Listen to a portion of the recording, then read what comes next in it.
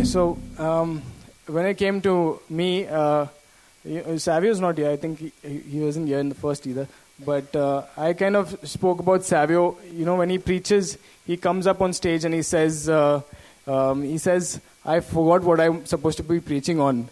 Savio comes up every time he's supposed to be preaching. He can by heart chapters of scripture, but when he comes up, he forgets what he's supposed to be preaching on. And for me, I feel like I want to forget that I'm supposed to be preaching today.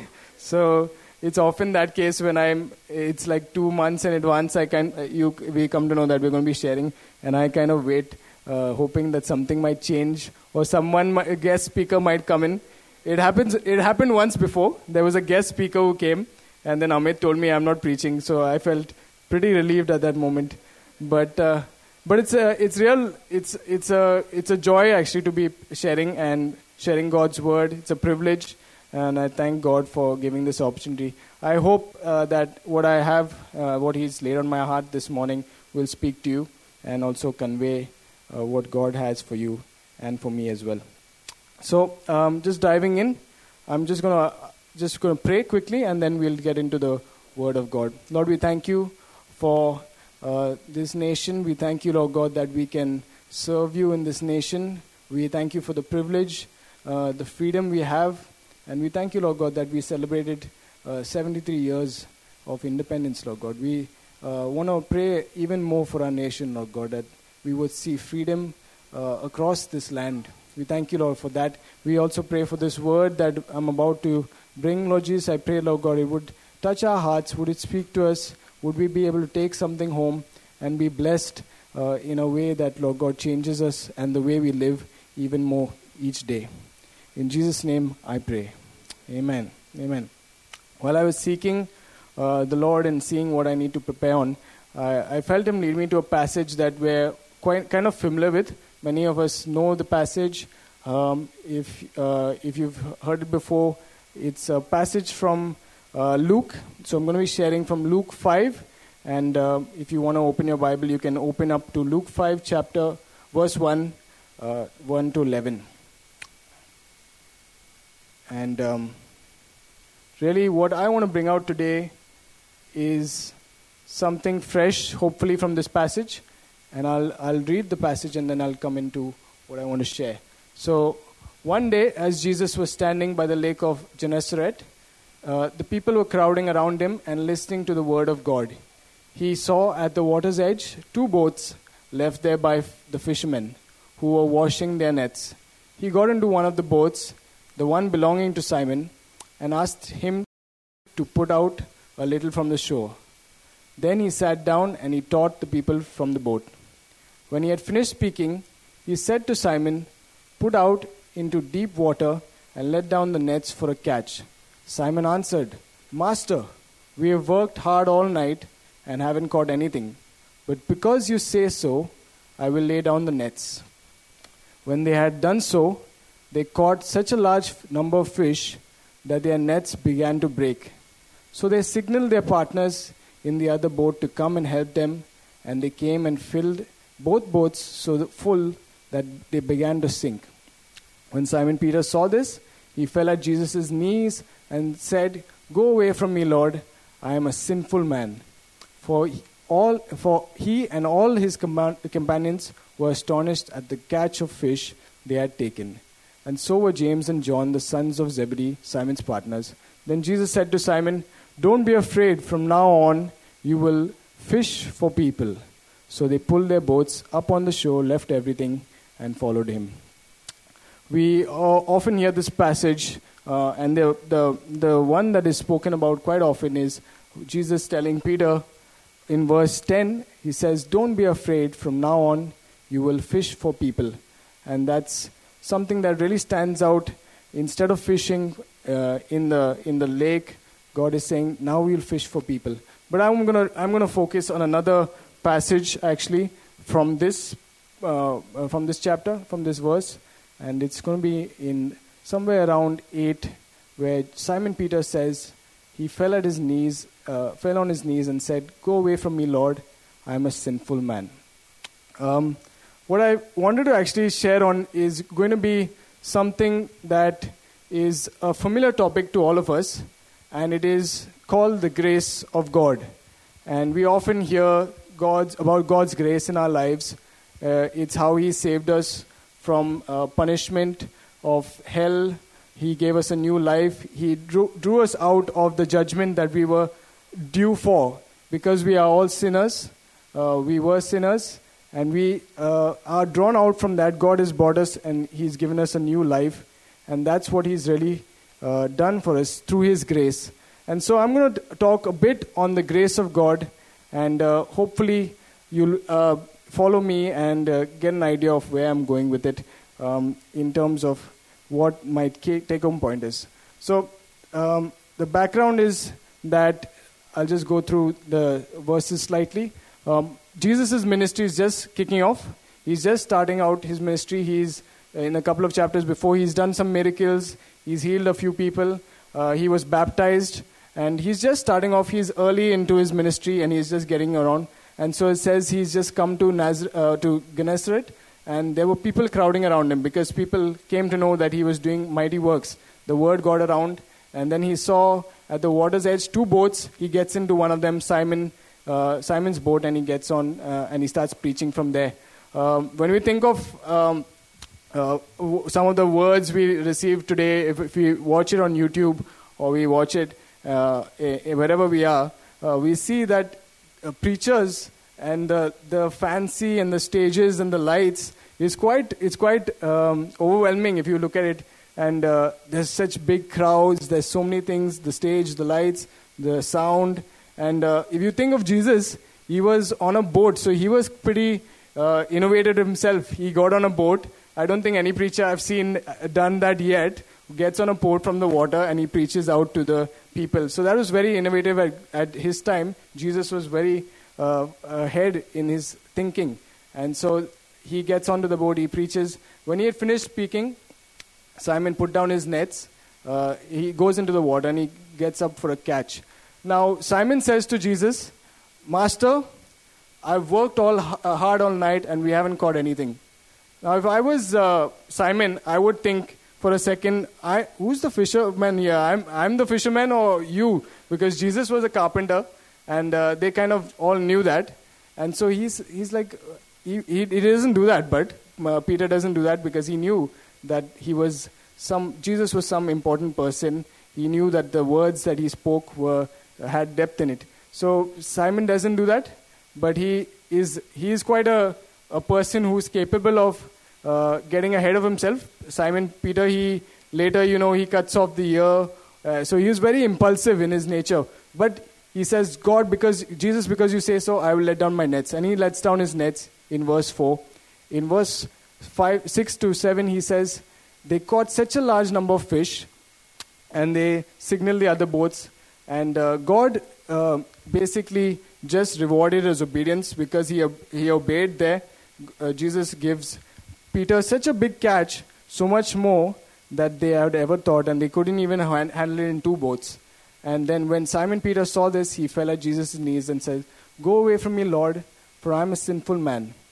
And that's something a little bit weird here, because if you get something so good in a boat and you get such a big catch, you wouldn't say, "Go away from me, Lord, because I'm a sinful man." But Peter says that, and he says, "Go away from me, Lord." I don't know what he's getting at, but he knows that he's in a sinful place, that Jesus is in his boat. He kind of realizes that. And so he says, "Go away from me, Lord, I'm a sinful man." And I'm going to stress on this point a bit for today, but if you follow the next couple of points, John and James were there, and they also became disciples of Jesus. And then there's Jesus where he says, "Don't be afraid, from now on you'll be fishing for people."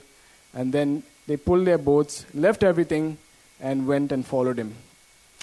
When I was talking about the earlier passage, earlier scripture in verse 8, where Simon comes to God and Jesus, and he says, "Go away from me, Lord, I'm a sinful man." Because of his catch, because of the fish, the amount of things he got in that one, it would have lasted him another couple of, days maybe. The catch was so big that he wouldn't have to work for another 2-3 days, I'm guessing. I don't know how often they fished, But I would think, if you're in that place, if you see a miracle of God in your life, obviously you would say, Lord, come near me. Come be with me all the time. Because whatever I do, I can see your hand of provision or blessings. He was blessed so much that he would say, Lord, come near me. Be with me all the time. Come with me to my office. Come with me to my boat. Whenever I fish, be with me at all times. But here Simon says, so clearly he says in verse 8, go away from me, Lord, I'm a sinful man. He was brought to that place of realization that he was sinful. Now, how did that happen? Because if you see a miracle, like I said, you would want God to come near you. Many times we would come to that place of seeing miracles in our lives. And even the people we pray for, I often wrestled with this thing of, when I'm praying for someone and I'm expecting healing or a miracle for them, I often wrestled with the thing, will they really come to Christ? This is for me, I'm just letting it out there. This is just my thing. Will they really come to Christ through this? And people do come to Christ. Obviously, you would know, people often, if you're here in that place, you've seen a miracle or you've seen God bless you in some way, you've seen God provide for you in some way, you would know that you're in this place because of that. But if you're there, what happens after that? Because then you just get stuck in a place of expecting God to keep meeting with your needs, keep meeting with my provisions, keep meeting and blessing me, Lord. But really, what happens is Peter takes his walk deeper. He knows beyond the provisions, beyond the miracle of grace, God, you are holy. He's in that place where he's saying, God, I'm with a God right now. So God has met with my need, but I'm in a boat with Jesus, the Messiah, who was promised to come, and he has blessed me. So even if you're in that place where you've been coming to Christ and you're expecting miracles after miracles or expecting God to just meet with your needs, it's time to take it a bit deeper with God and say, Lord, you are holy. You are a God, and I honor you, and I come to you because of that. Not because of what I get on a daily basis. Though you give me so much, I come to you because you are holy, you are God, and I want to worship you. So my first point, this is how it probably would have looked, but my first point would be that miracles should lead to maturity. So when we are in a place of seeing miracles in our lives, and we all see it each and every day, each and every moment we breathe, it should lead us back to God saying, Lord, you are provider, but before that, I am a repentant person, I am a sinner, you are a holy God, I need to come back to you in a manner that is worthy of you. Yes, I have fallen short in my past, I have fallen short, you know my history, you know where I came from, and Lord God, I'm now in that place of saying, I want to repent, I want to take my walk deeper with you, I just don't want to expect miracles after miracles, though I will see them, but that's not the focus. I want to be growing more and more closer to you in my day-to-day walk. So miracles should lead us to maturity in our walk with God. My second point was whether Simon literally meant what he said. When you see in verse 8, Simon says, go away, Lord, I'm a sinful man. Did he really mean that? Did he mean go away? Like literally, was he saying to Jesus, you're in my boat, go away? And my second point would be, do we say depart? Depart is another way of the translations put it. Depart from me, O Lord, for I am a sinful man. Are we saying depart in the way we live, in the way we act, in the way we live our day-to-day lives? Are we literally saying, God, I want to continue in my sin, depart from me. Lord, I can't get rid of this sin, I can't get out of this sin, depart from me. Go away from me, Lord. Did Peter mean that? I don't think he meant that. Jesus knew deeper, he knew his actual heart, and he knew that he was repentant. But we could be in that place where we're saying, God, I want to continue in this. Don't stop me now. Don't come to cleanse me now, but get away from me.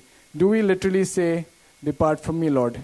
When we continue in our sinful ways, when we knowingly continue in our sinful ways, when we nurture and feed that sin, when we continue to let that sin grow, we are unintentionally saying, depart from me, or go away from me, Lord.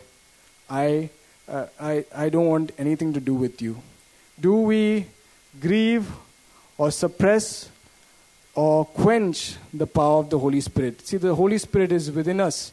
And if we continue to live our lives in a sinful way, saying, God, unintentionally, I want you to get away and get out of my life, because that's what we can often do. We can get into a place of saying, Lord, depart from me.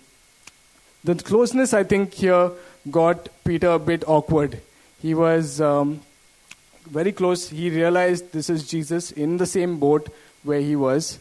He realized, he knew the scripture, probably all of it, and he knew that a messianic king was supposed to come, and Jesus was in that boat. He knew that he was near a holy God. And it's also in the scripture of Isaiah, where Isaiah is taken into a vision where he sees a holy God, and he says, woe to me, I'm a man of unclean lips. And Isaiah is in that place where he realizes, I'm standing in the presence of a holy God. And that's what happened to Peter. I think he realized he's in the presence of a holy God. And how much more should we be aware that the Holy Spirit is in our lives and we are in the presence of a holy God? How can we continue in that sin, or continue to let that sin grow in nature, or let it rise in nature? So Jesus was there to cleanse him from that. Even the best men and women are sinful, and we should be ready upon all occasions to own it. To own it especially to Jesus Christ, the one who came to sacrifice all for us. We would find that anyone would suggest to God, Lord, you're so holy, you're so worthy. Often, sometimes we could say, you deserve much better. But he comes down to our humility, to our level, and he comes to save us. Indeed, he is a holy and worthy God, yet he comes to dwell amongst us. And so much more should we be aware and say, Lord God, you are holy, and I need to turn away from this sin. Properly understood, grace does not lead to the tolerance of sin, but instead it leads us to the fear of God and to turning away from sin. You know, it says there in Psalms and 130 and Titus 2:11 to 14, this is what it says. Grace does not lead to the tolerance of sin, but to the fear of God and to turning away from sin.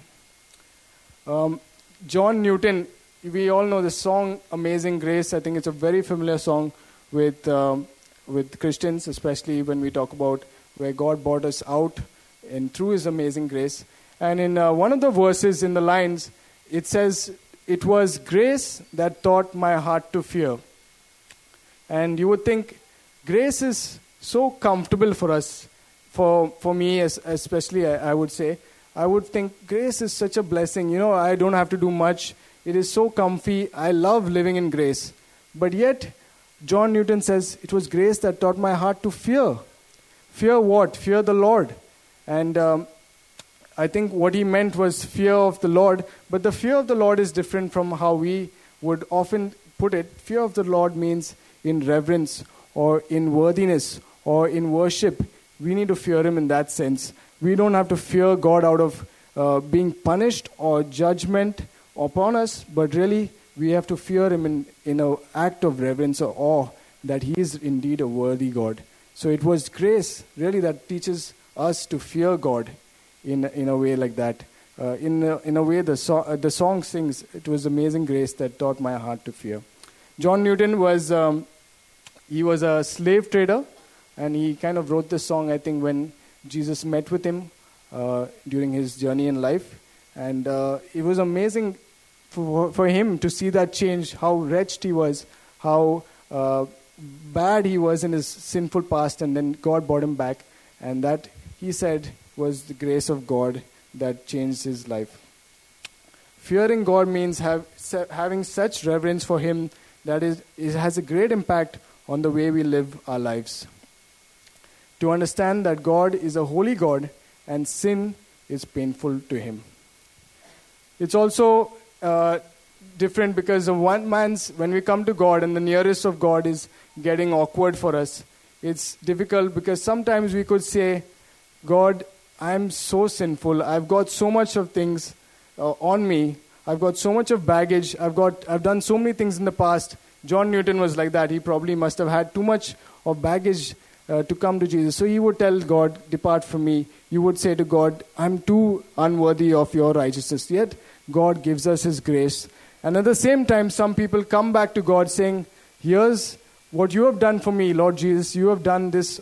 I had so much of baggage, yet you saved me. And that is why I'm living in your grace. So one man's sake of coming not coming close to God is actually the reason why many people come to God, and that we should see as his amazing grace. It's a strange thing that David prays in the Psalms. He says, God, for your name's sake, Lord, forgive my iniquity, though it is great. What he's saying is, here's a whole load of sin, Lord Jesus, Lord God, and I'm bringing it back to you. Here's a whole bunch of sin, and I'm bringing it back to you. For the sake of your name, forgive my iniquity, though it is great. Here's a mountain load of sin, I'm bringing it back to you, and let your grace come upon it. That's how we should come to God, and don't really say, depart from me, Lord, because do we really say, depart from me, Lord? I want to ask another point is that God's grace is above man's grace.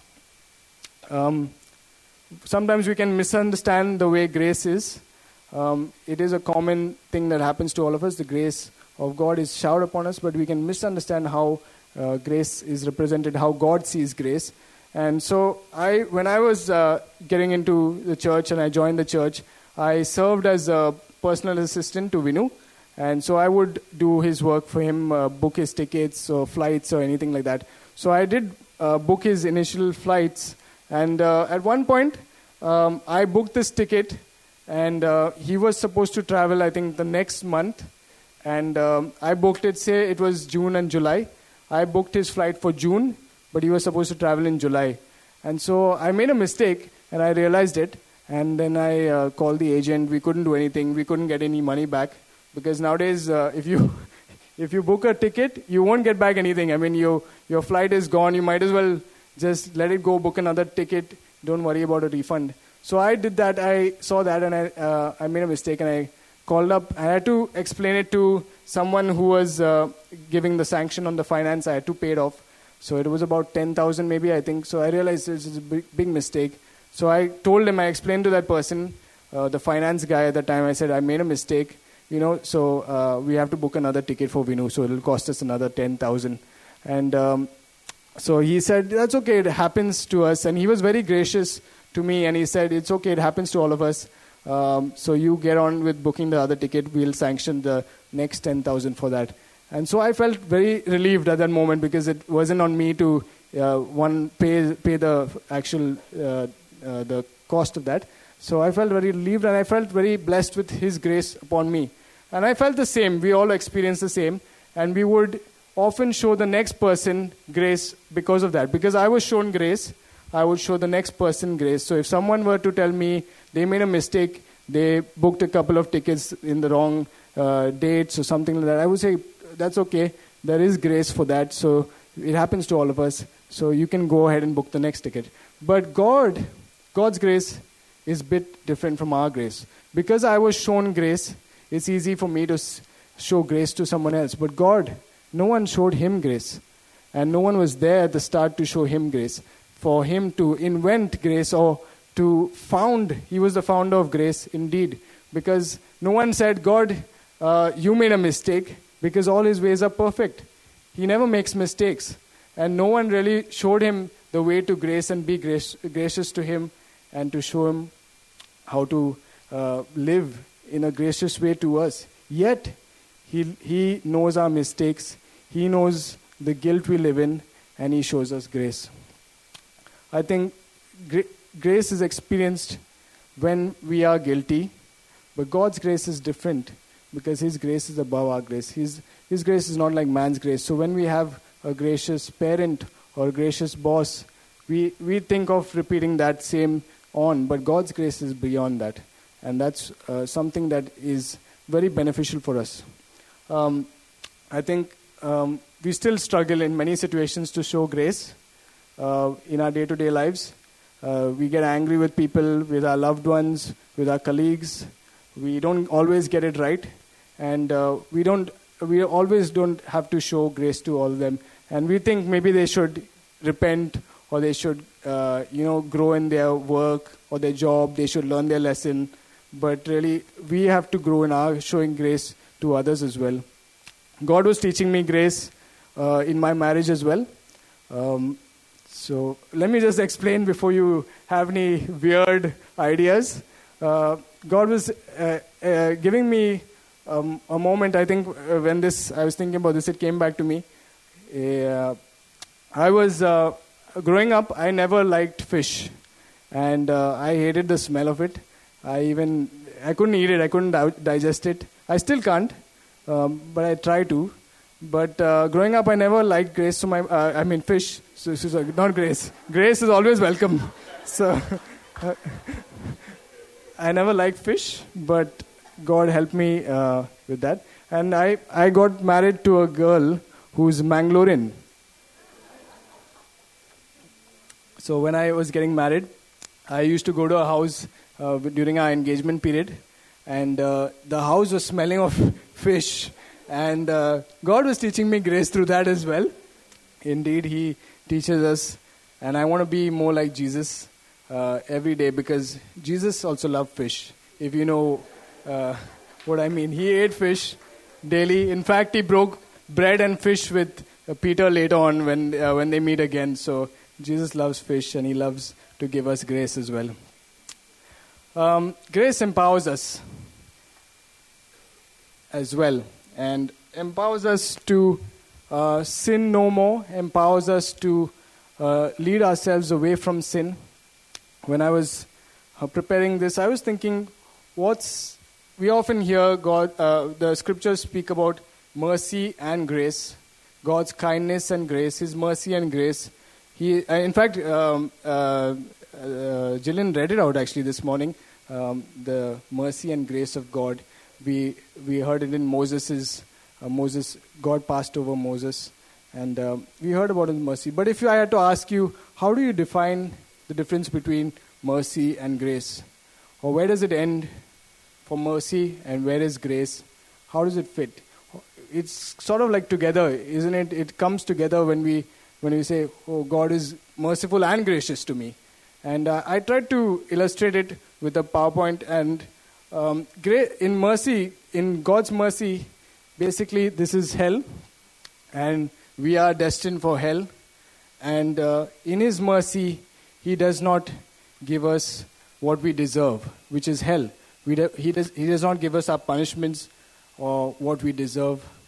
But in His grace, that's heaven, by the way. Yes, that's heaven.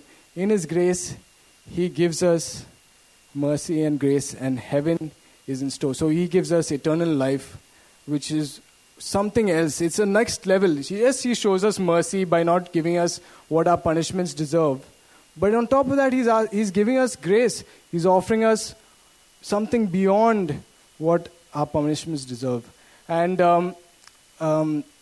I was just thinking, if God had to stop at mercy itself, I would have been happy. God, thank you that you're not giving me what my sins deserve, what my attitude is, what my life is like. But you've given me, on top of that, you've given me grace. How much more thankful should we be, and responsible should we be, and how much more in an act of worship should we be when God gives us what we don't deserve. He gives us above that. And we are undone, though, if we did not have a mediator in between. And Jesus is that on the cross. He was the mediator between us and a holy God. He brings us to that place where we can come to God in a worthy manner, because God is holy and we need to be in His presence. Mercy is deliverance from judgment. Grace is extending His kindness to the unworthy.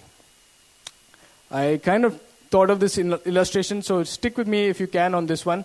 It's a bit tricky. It made sense in my head, this illustration, but I'll try and explain it as best I can.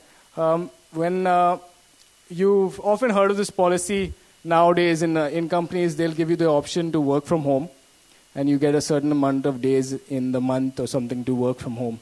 So people take that option. Why? Because they like it. What happens when you actually work from home?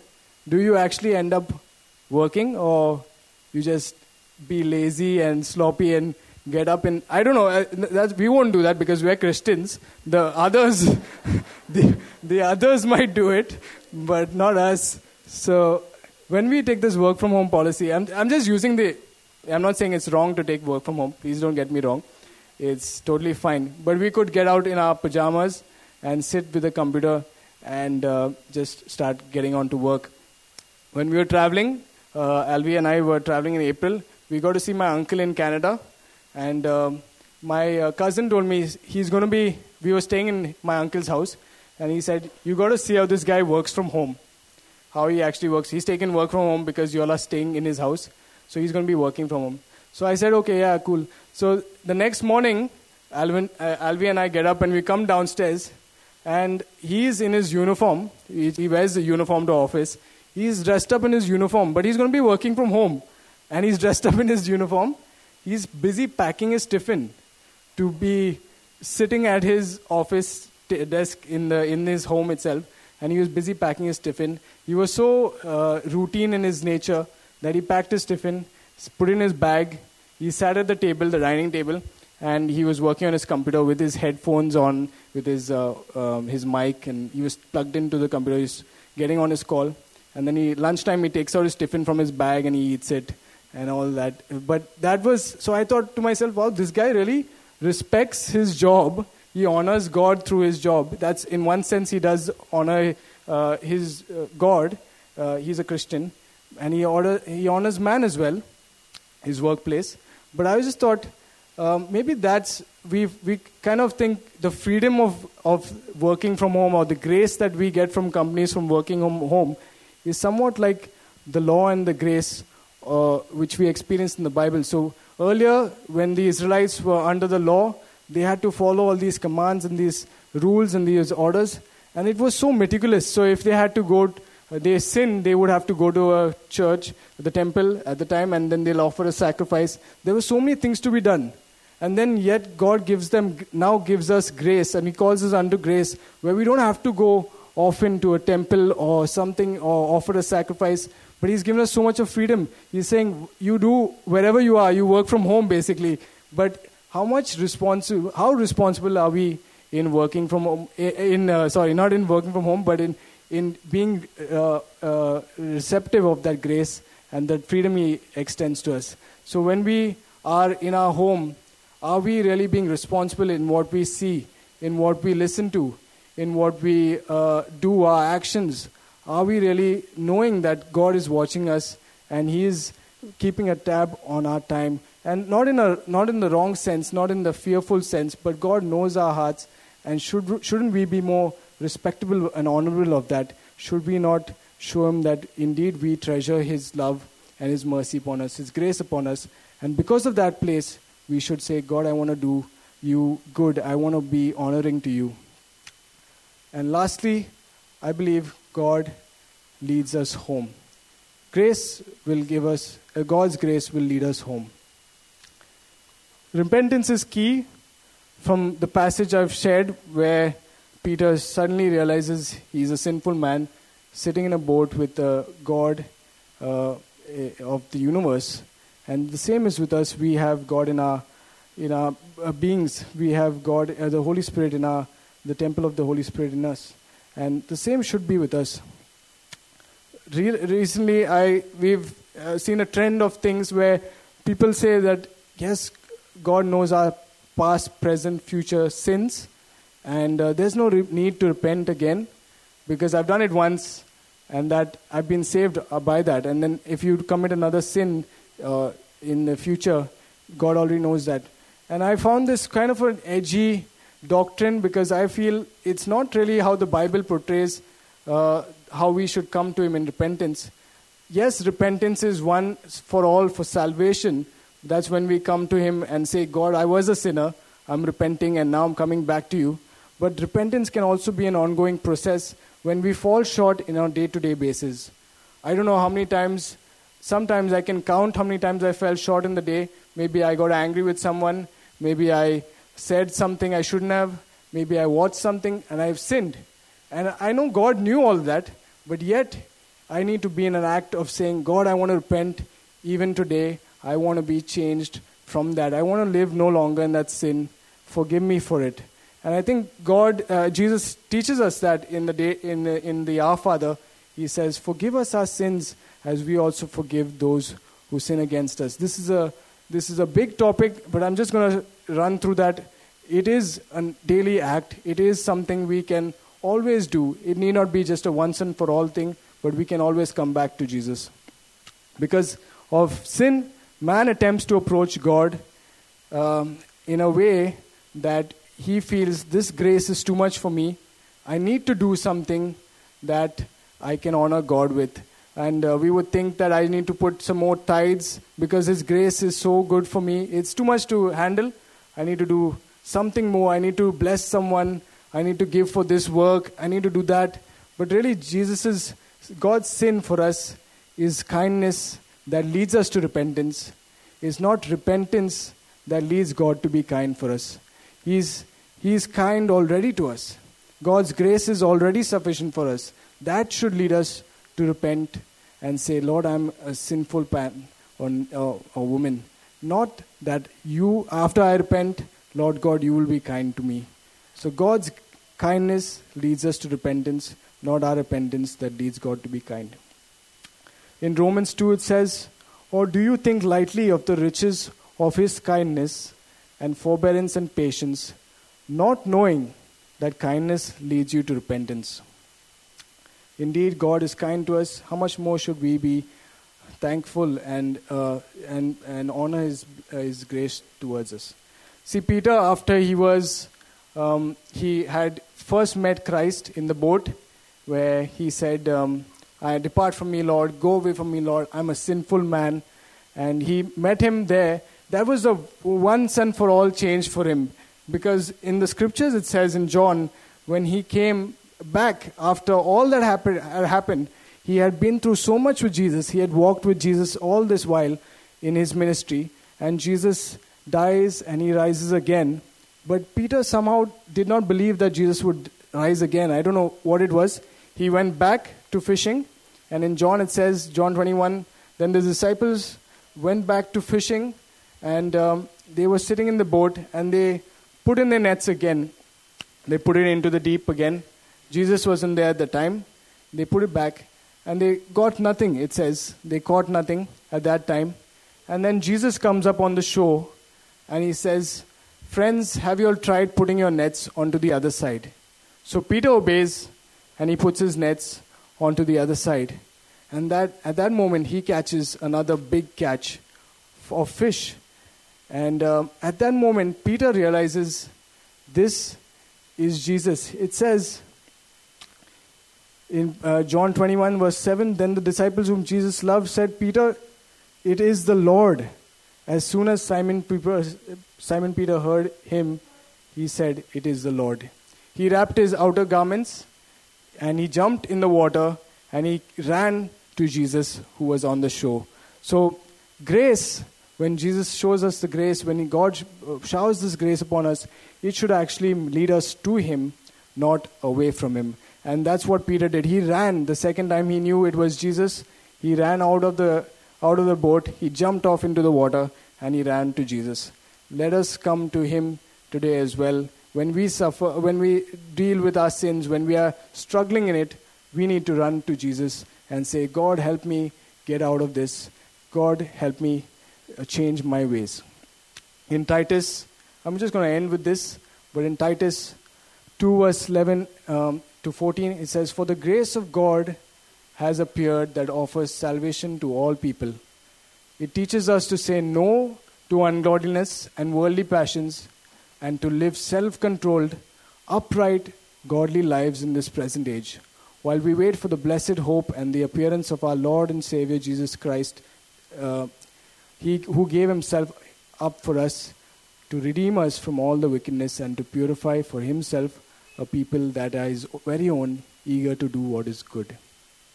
The grace of God has come and appeared to all people and offers salvation. And it teaches us to say no to the ungodliness, the worldly passions, and to live self-controlled, upright, and godly lives. Let us live in the grace of God, which leads us to repentance. Amen. So I'm just going to pray. This is another aspect of God's grace. There are so many things that He's done for us in His grace. But honestly, I felt blessed when I heard that God's grace leads us to repentance. And I realized that it is not a tolerance of sin. It is not God saying, I tolerate your sin, I cover your sin, but actually leads us to the fear of God, and it turns us away from sin, back to Him, leads us into repentances. Amen. So I'm just going to pray, and if you feel that you're in that place where you're saying, God, I need you in my walk. I need your grace to be ever so powerful that it changes me from the way I live my sins, or from the way I live my life, to not going back to sin, to doing away with anything I deal with right now at this moment.